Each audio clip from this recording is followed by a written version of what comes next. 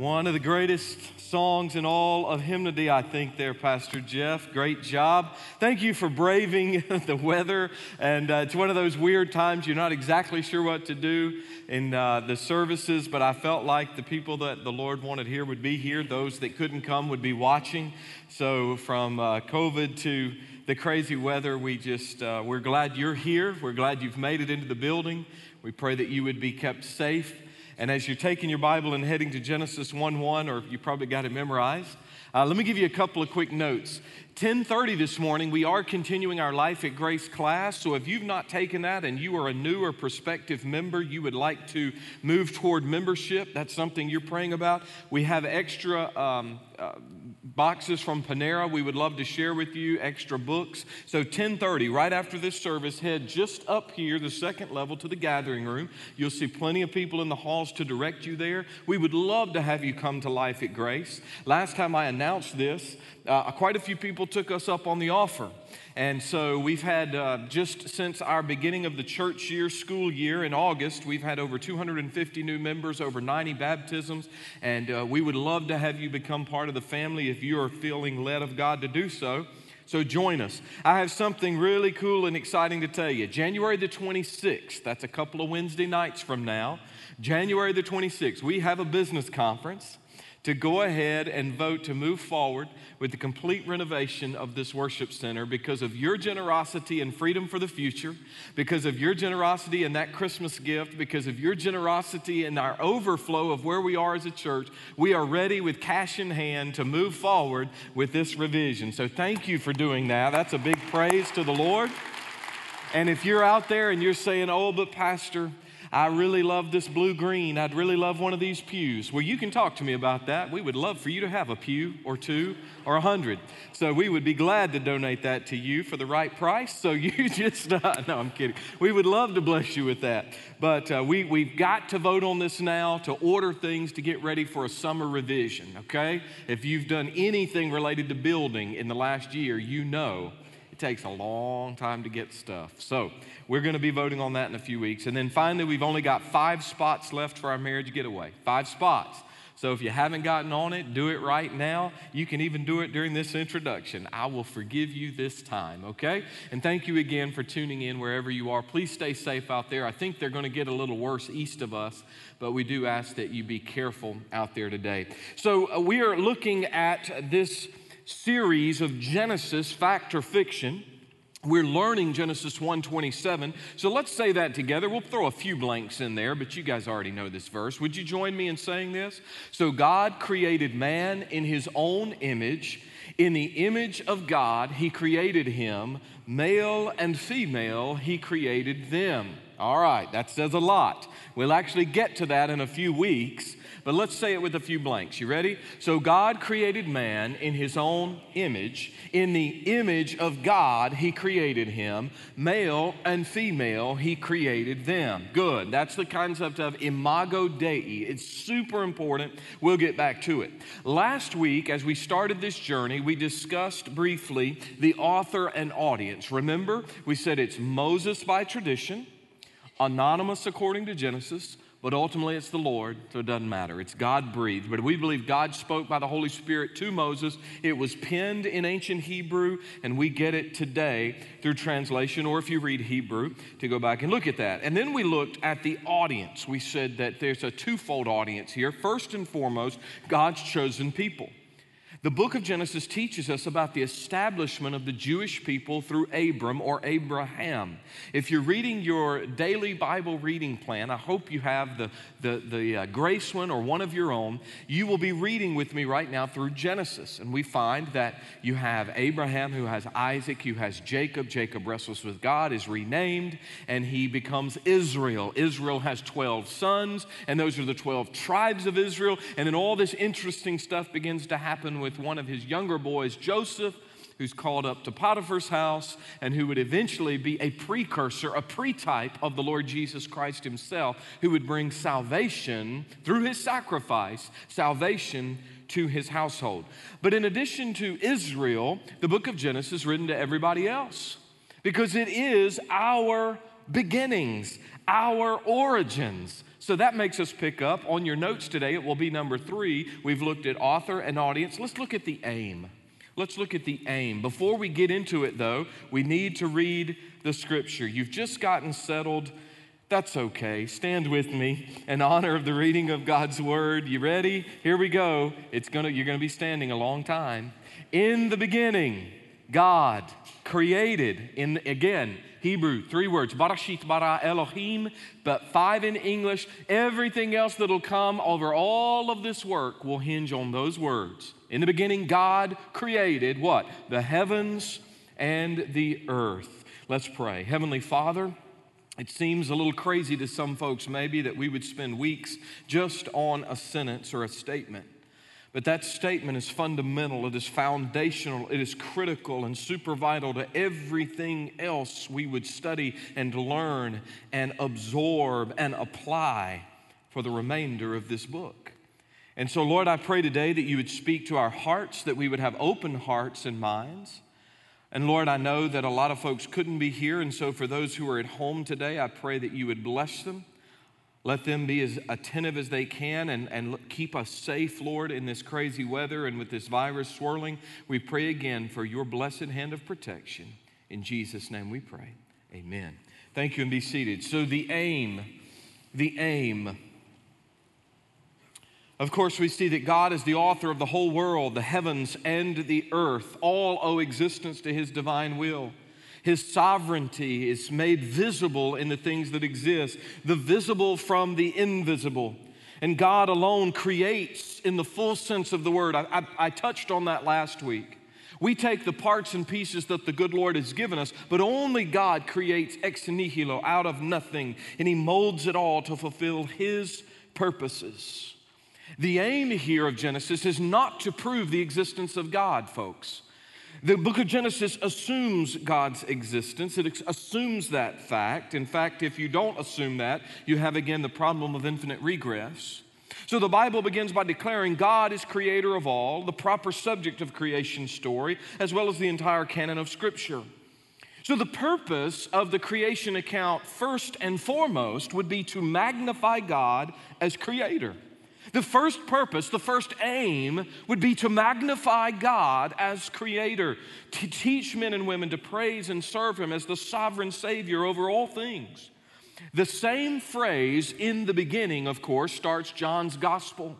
In the beginning was the Word, and the Word was with God, and the Word was God. And so part of the Genesis narrative coupled with the John narrative says Jesus Christ should also be worshiped and praised as fully God. We also will find next week as we continue in the journey that the Spirit of God, the Holy Spirit, is part of creation, and he is to also be worshiped and magnified and glorified.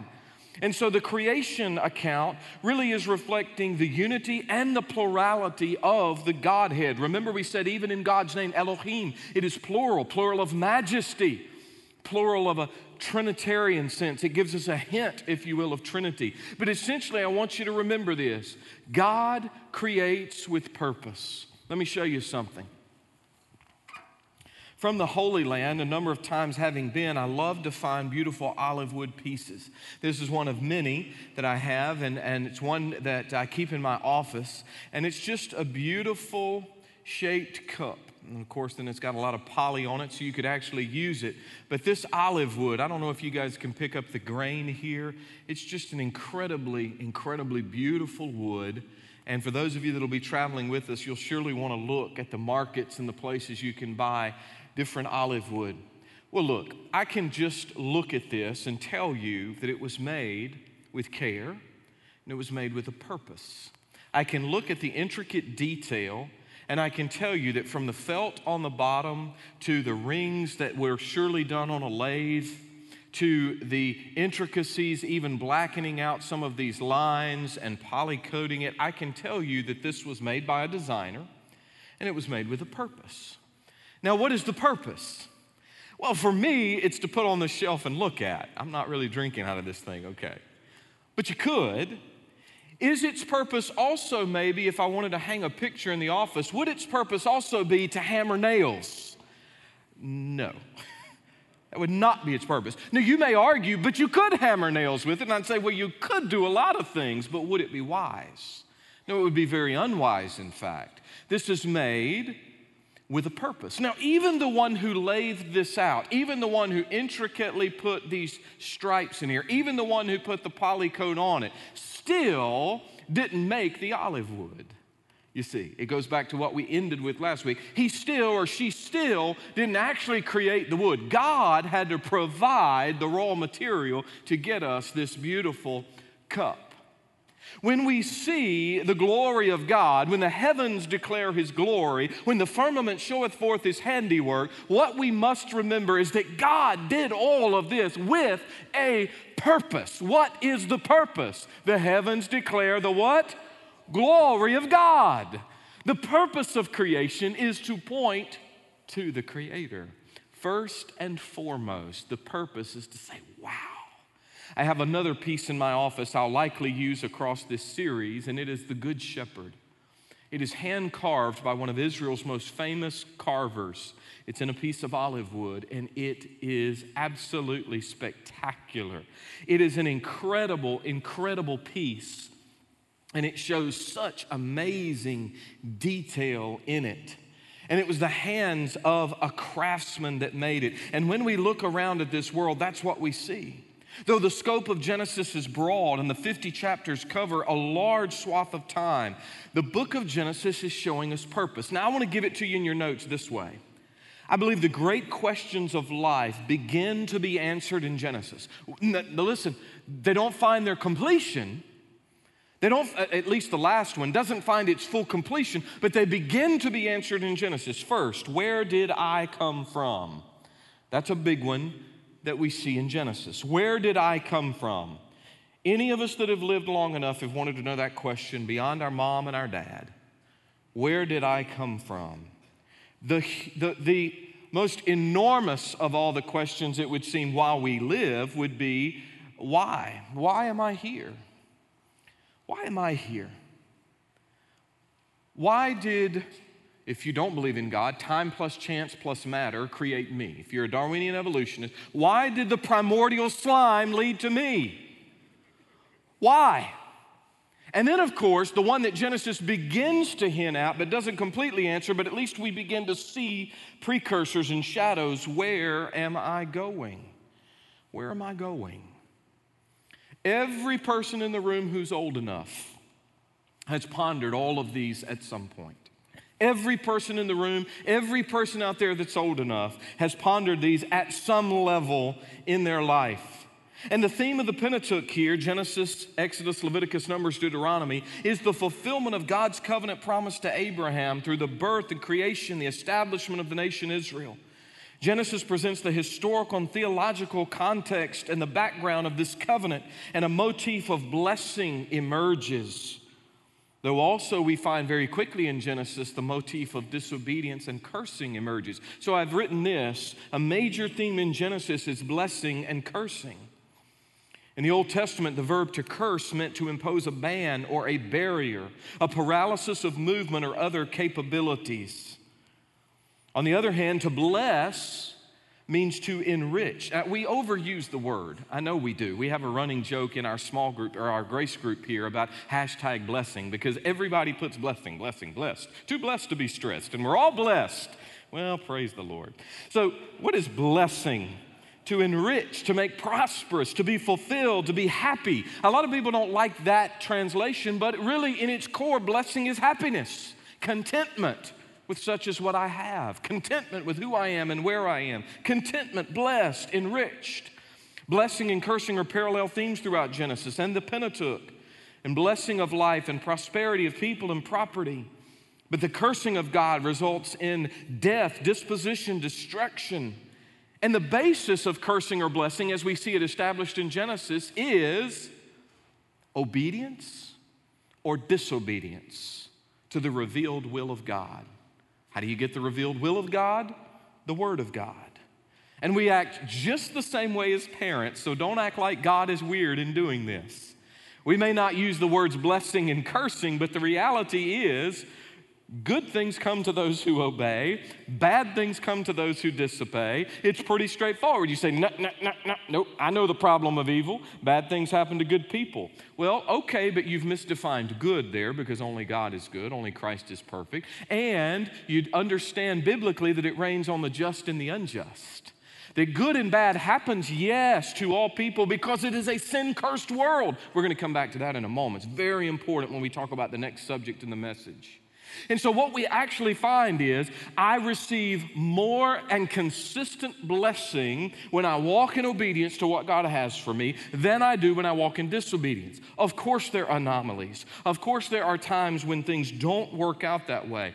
But in a general sense, that is true. So how does it impact the way I can and should respond to God? Well, if I want the Lord's hand of blessing, which is not simply temporal, then I seek to obey my Heavenly Father.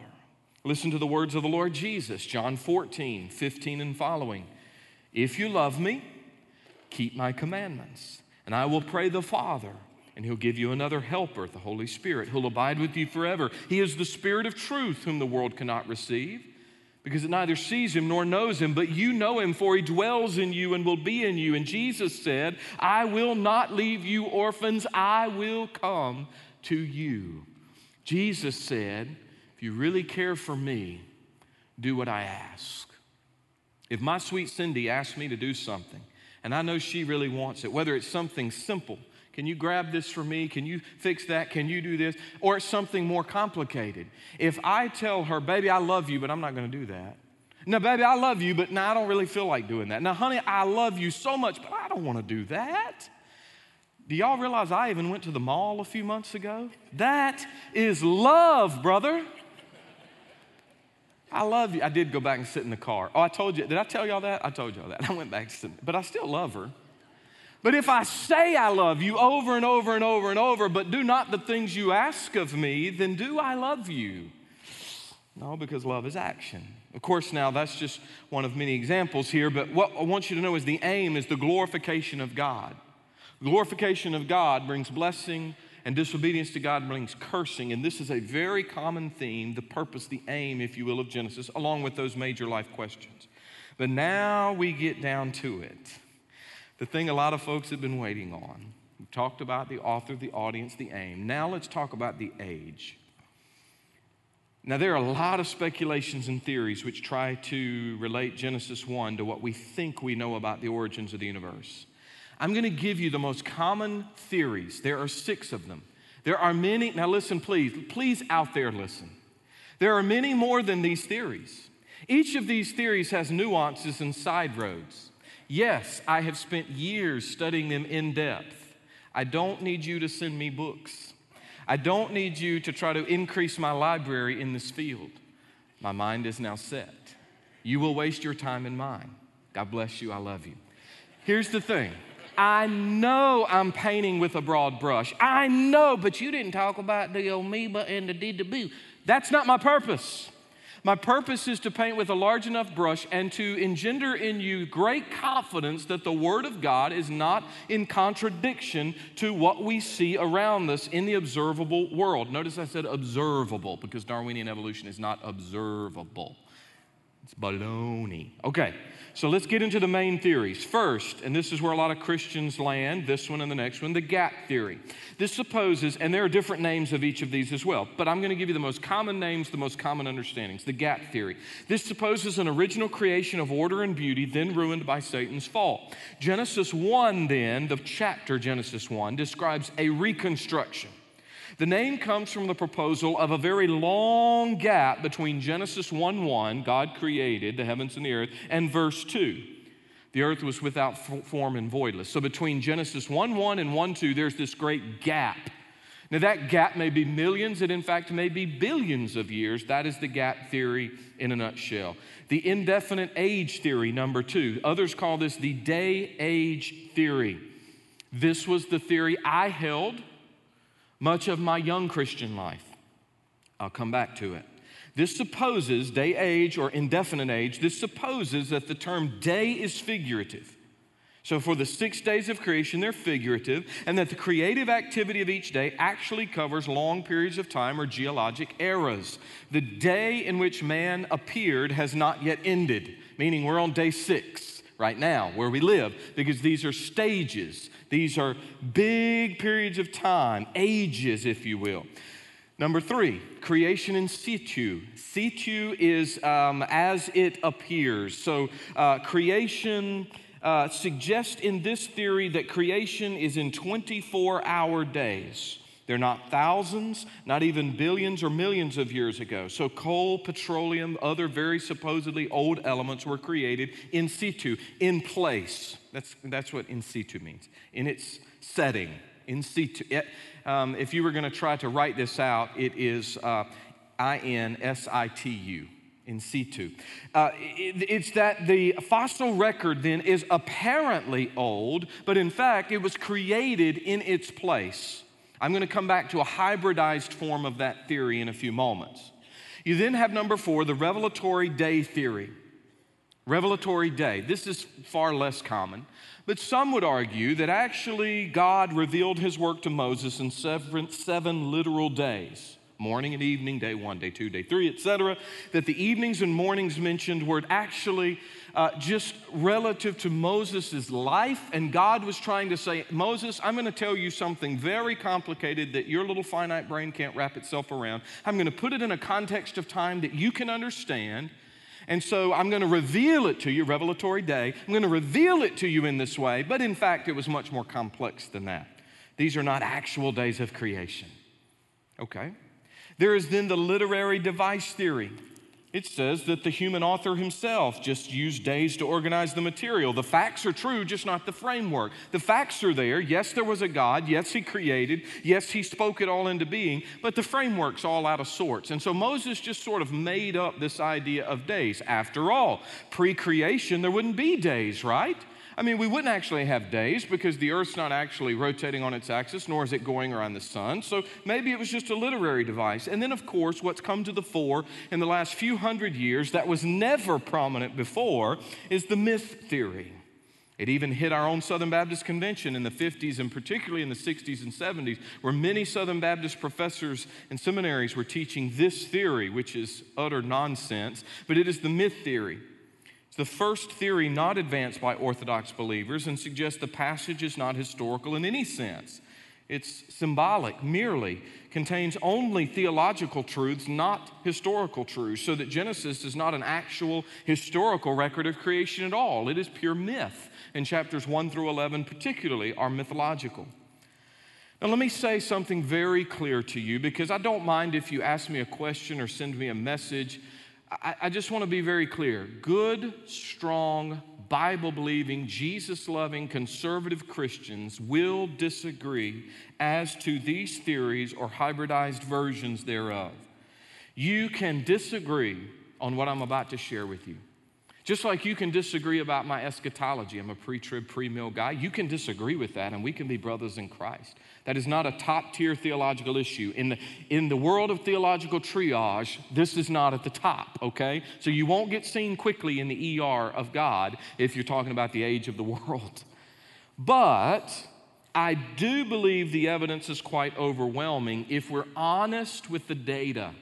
The data being the revealed Word of God and what we observe. Notice I said observe, not speculate, not theorize, but observe what we see actually around us. Most of high school and my early college days, I would have held to a day-age theory of creation. I was certainly a Christian, but I didn't I couldn't seem to reconcile in my mind that God created 6 24-hour days, that God actually had literal days, because everything I had learned in school and everything I had seen, everything on television assumed the earth being multiplied billions of years and the universe being even older than that.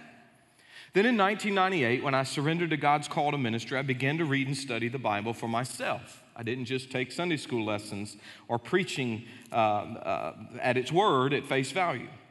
I began to try to answer questions in my own heart and mind, and I began to ask, do I trust secular science more than the Word? Do I trust the Word more than secular science? Or do I believe God is so sovereign that all truth is His truth, and actually the God of the Word is the God of science, if we're honest with the science? I landed in the latter of those categories. So remember, the purpose of Genesis is not necessarily to answer all of our questions regarding creation. It's certainly not there to answer all of your questions regarding time. It has rightly been said that Genesis is not a science book. I get that, but please don't make that believe then that you have to believe that it's not accurate in light of reasonable, rational, even scientific thinking. So, where does that land me? I'm going to give you this first, then you let me explain it, okay? Because it's going to be a little different than the categories you may be familiar with. Over the course of many years of study on the subject, I even put my name in your notes. I don't want anybody saying, well, who's he talking about? Me, I, myself. Those are my pronouns. He, him, my, me. Got it? My pronouns. In this world, we got to be clear. Over the course of many years of study on the subject, I, Pastor Bobby, have changed from an old earth creationist, I've always been a creationist, to a younger, make sure you put the ER in there, younger earth creationist. I will not call myself a young earth creationist. I'm not. I'm not exactly in line with Brother Ken Ham, though I appreciate him, Creation Research Institute, the work that he has done and Answers in Genesis and the guys like him. I appreciate it so very much. I am simply not dogmatic that Earth is 6,000 to 10,000 years old. I'm just not dogmatic. However, I am dogmatic that Earth is not billions of years old. I am quite dogmatic that the idea of 3 to 4 billion years of Earth, 13 plus billion years of the universe is absolute hooey, and you don't have to believe that. I do not believe things are nearly as old as we think they are. Let me quote John MacArthur for you to start. He said this: the description of God creating heaven and earth is understood to be recent. He says thousands, not millions of years. Ex nihilo, out of nothing. Special, 6 consecutive 24-hour periods called days. And further distinguished by the phrase evening and morning. And Scripture, according to MacArthur, does not support a creation date earlier than about 10,000 years ago. I wouldn't say yes or no to that. I'd simply say I don't know. But I would argue that I'm certainly younger than I once was. And anything you'll hear on TLC and Discovery, I'm going to say, too old, not necessary. I'm not sure that I'm completely comfortable saying the earth is just a few thousand years old, nor am I in any way, shape, or form now comfortable saying that day represents age or stage. And you say, well, why did you change so radically? This little thing called Hebrew. So my master's degree is with biblical languages. It's with Hebrew and Greek. And in the most elementary classes of Hebrew, you understand and learn very quickly what the word yom is. Y-O-M, if we're making it anglicized. Y-O-M, yom. And what you find is absolutely incontrovertible related to that word, I believe, with an honest study of Hebrew. Day simply means a literal 24-hour period of time. You say, Pastor, wait a minute. You've already said this is pre-day, at least on the first few days of creation. So how can it be that? Well, let me give you some things. A lot of this comes from gotquestions.org. I've recommended that website before. You should write it down. It's a fabulous website. I sent like 5 people to it this week. What I believe we get first in the age of the earth is a literal 24-hour day. Now, we can use it a few ways. It can refer to the 24-hour period of time it takes for the earth to rotate on an axis. It can refer to the period of daylight between dawn and dusk. It gets hot during the day. It can refer to an unspecified period of time. Well, back in my grandfather's day. But here, it's not just the word yom, is it? It's the word yom in a specific context. So how do we determine what Genesis 1 is actually saying? Well, the first rule of proper Bible hermeneutic is to let Scripture interpret Scripture, a text within a context. For a text without a context is a pretext. You'll make it a proof text. So we're going to get a text within a context. The Hebrew word yom is used 2,301 times in the Old Testament.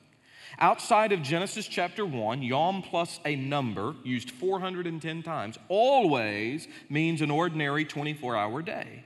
The words evening and morning together 38 times always indicate an ordinary, normal 24-hour day. Yom plus evening and morning, 23 times, always indicate an ordinary day. The context in which the word Yom is used in Genesis 1, describing each day as with evening and morning, make it clear that the author and the vast majority of conservative scholarship, almost unequivocally until the last few hundred years, believe this as well.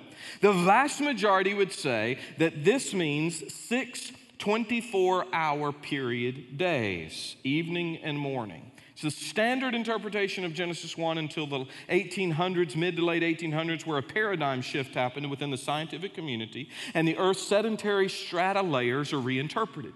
See, the Earth's sedentary strata layers were interpreted for millennia as evidence of a universal flood. Then so many people, through what was wrongly called European Enlightenment, it was European goofiness, but the Enlightenment said, wait a minute, this isn't right, this couldn't be a flood, surely there's no such thing, and they began to reinterpret the rock layers and the data as an excessively old Earth.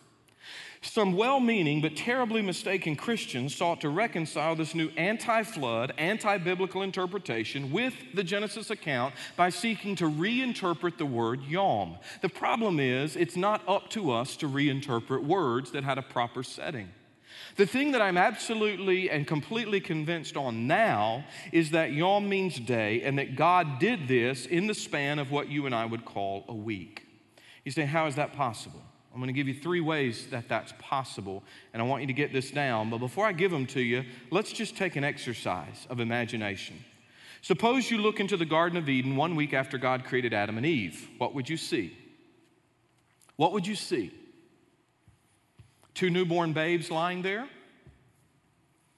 Babies? You go up to this couple. You know that they've gotten married because the Bible actually says that Eve was Adam's wife. So sometime God does a marriage ceremony there, according to Genesis 2:24 and following. And you say, hello, couple. Now, keep your eyes up, right? They're not sinned yet, so things are wide open. But you're saying, hello, couple. How old are you guys? And they say to you, well, we're 1 week old. And Adam says, well, actually, I'm a little older than her, but about a week. And you say, you're lying. And they'd say, no, we're really that old. God did not make them as babies because things don't work that way. God created them functionally mature. Now, we don't know how old, we don't know what they looked like. We do know, however, that they were adults, that Adam was capable of naming the animals, in fact. And so we do know that they were older, and so that brings me to 3 keys to understanding the age of the earth. And I've got way too much material to finish this morning. But I'm going to give it to you. You ready? Number 1, functional maturity. I'll explain in a moment. Number 2, the universal flood. Number 3, the effects of sin. Functional maturity, the universal flood, the effects of sin. As you're jotting that down, I'll start with number 3. When I first became a pastor in North Carolina, in the area I was serving, there was a major meth issue, a big problem with methamphetamines. Both creation and distribution and lots of use. I'll never forget meeting a very young family with 3 children. I would have told you upon initial meeting that mom and dad certainly were not the parents, but the grandparents. They looked to me to be about late 40s, maybe early to mid 50s. In fact, they were in their mid 20s. What had happened? Anybody ever seen a meth head?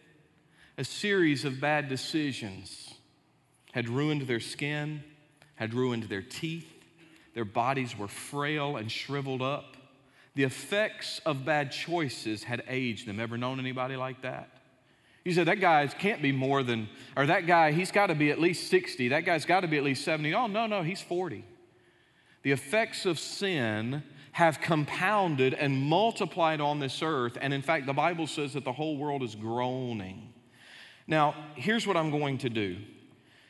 Because I have a tremendous amount of material on this, and because I have not done this in my time here, how much do you have left on your outline? Very little, right? Just 1 line? All right, I'll give you that line, and then we're going to come back and we're going to pick up right here next week. Because I've got too much to cover, and I've realized looking at my notes that if I do this, we're here another 30 minutes, and the next service is going to be mad. I'm going to come back and I'm going to explain functional maturity. I'm telling you, once you get this, guys, it's going to blow your gourd. You're going to be perfectly fine, and you're going to say, oh, well, of course it's not as old as it appears. And when you understand universal flood, of course it's not as old as it appears. When you understand which came first, now think about this, which came first, the chicken or the egg? Biblically, there's only one answer, the chicken. The chicken had to come first. We're going to unpack all of that next week. I figured I created too much stuff, and I did. So here's what I want you to understand as we draw to a close today, and I'm going to pick right back up with those three theories. We'll rework your notes. We'll give it to you. Here's what I want you to understand. Just because things look a certain way to you and to me or even to the scientific community doesn't mean they are that way. Nor does it mean that God is purposefully deceptive, and we're going to talk about that as well. We're going to unpack why this matters so much, because this theory of evolution and all that comes along with it, even theistic evolution, has undercut who God is, what God has done, how He has done it, and how we as Christians can stand up and in any setting, even an academic one, we can be confident that the Word of God accords with reality. One thing we can be certain of is that if you trace Darwinian evolutionary theory to its logical conclusion, we would not have life in this manner. You cannot take two things in a binary sexual system. I'm going to be careful with my language. But you cannot take two things in a binary sexual system, which is what almost the entire world is. Yes, you have within the worm kingdom and a few other areas asexuality. But by and large, and this hits to the matter of the PC issues right now as well, with men having babies and men menstruating and men doing all of this. Come on, man. Let's get back to science. Here's the Word of God, but here's the reality. You cannot, in a binary system with male and female, create things by tiny, minute, micro changes and get what we have with life. It is an utter impossibility. So you cannot take part of a sperm or part of an egg and take away key components or maneuver those over time to become usable to create life the way we in this world, on this planet, understand life to come from. Yes, again, you'll find very few, but some examples of asexuality, but for the most part, we are in a binary system. Had God not created Adam and Eve the way He did, had God not created the trees and the beasts of the field, the birds of the air, the fish of the sea, the way He did, you could not have had the earth that we know. This is true no matter how far you look beyond out to space. Time, chance, and matter do not give us what we have. This is why so many in the field of academics are now backpedaling at Harvard, backpedaling at Princeton, backpedaling in the great German and other European university systems, saying, well, maybe there's something intelligent. They shudder to say someone. Maybe there's something intelligent behind this design. Maybe there's something more to it. Again, friend, I'm going to argue this as we close. You don't have to be a molecular biologist to understand something or someone intelligent made this. Be it person or machine or a combination thereof, this would never fall out of an olive tree. That's not the way it works.